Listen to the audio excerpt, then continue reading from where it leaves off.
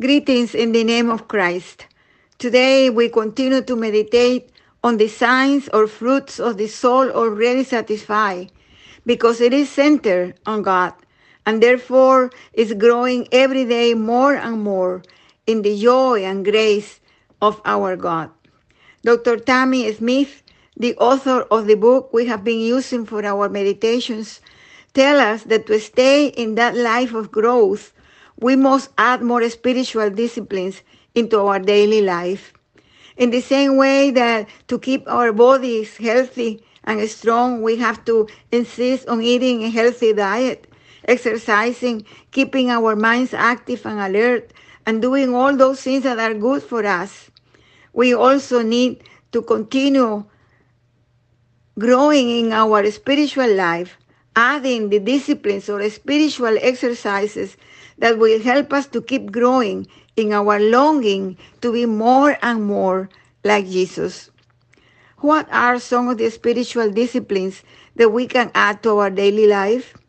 Fasting is one, silent prayer, more prayer, retreats in groups or personal retreats, offering our work somewhere where it's needed, giving more time to the ministry of our church, studying the Bible more deeply, keeping a journal, so many things that we can do.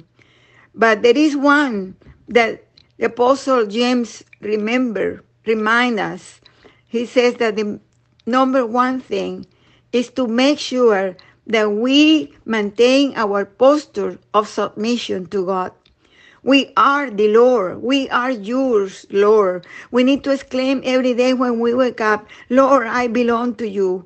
I belong to the Lord. God is my helper, my God, my parent, my everything. And I submit to God my life, my children, my family. It is to God to whom I submit this new day that I'm beginning to live. I submit to God my work, my dreams, my longings.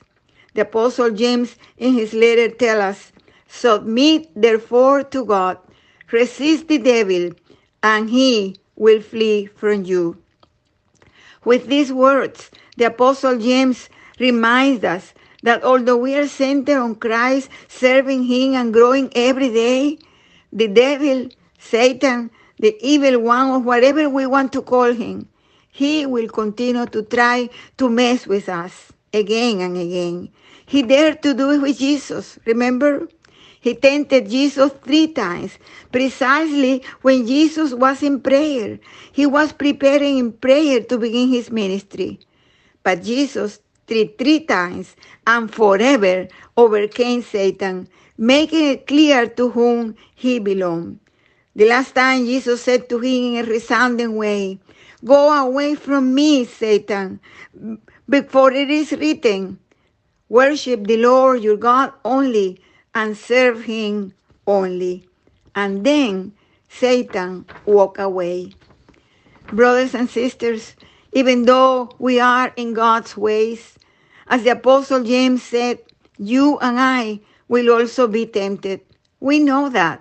We feel it every day. Every day we face temptations. But just as Jesus did, we can remain victorious by saying to the devil, I belong to God. I have submitted to him everything I have. He is my God, my owner, my teacher, my guide, my protector. Go away from me, Satan, depart from me, because I belong to God. Thank you, Lord, for giving me the power of your presence, the power to face and resist sin in your name. And all those things that want to separate from me, you are there helping me. Help us, O God. In you and only you we trust you. And we submit today our life and everything that we have. Thank you. Thank you, God. Bless us, we beg you, in your holy name. Amen.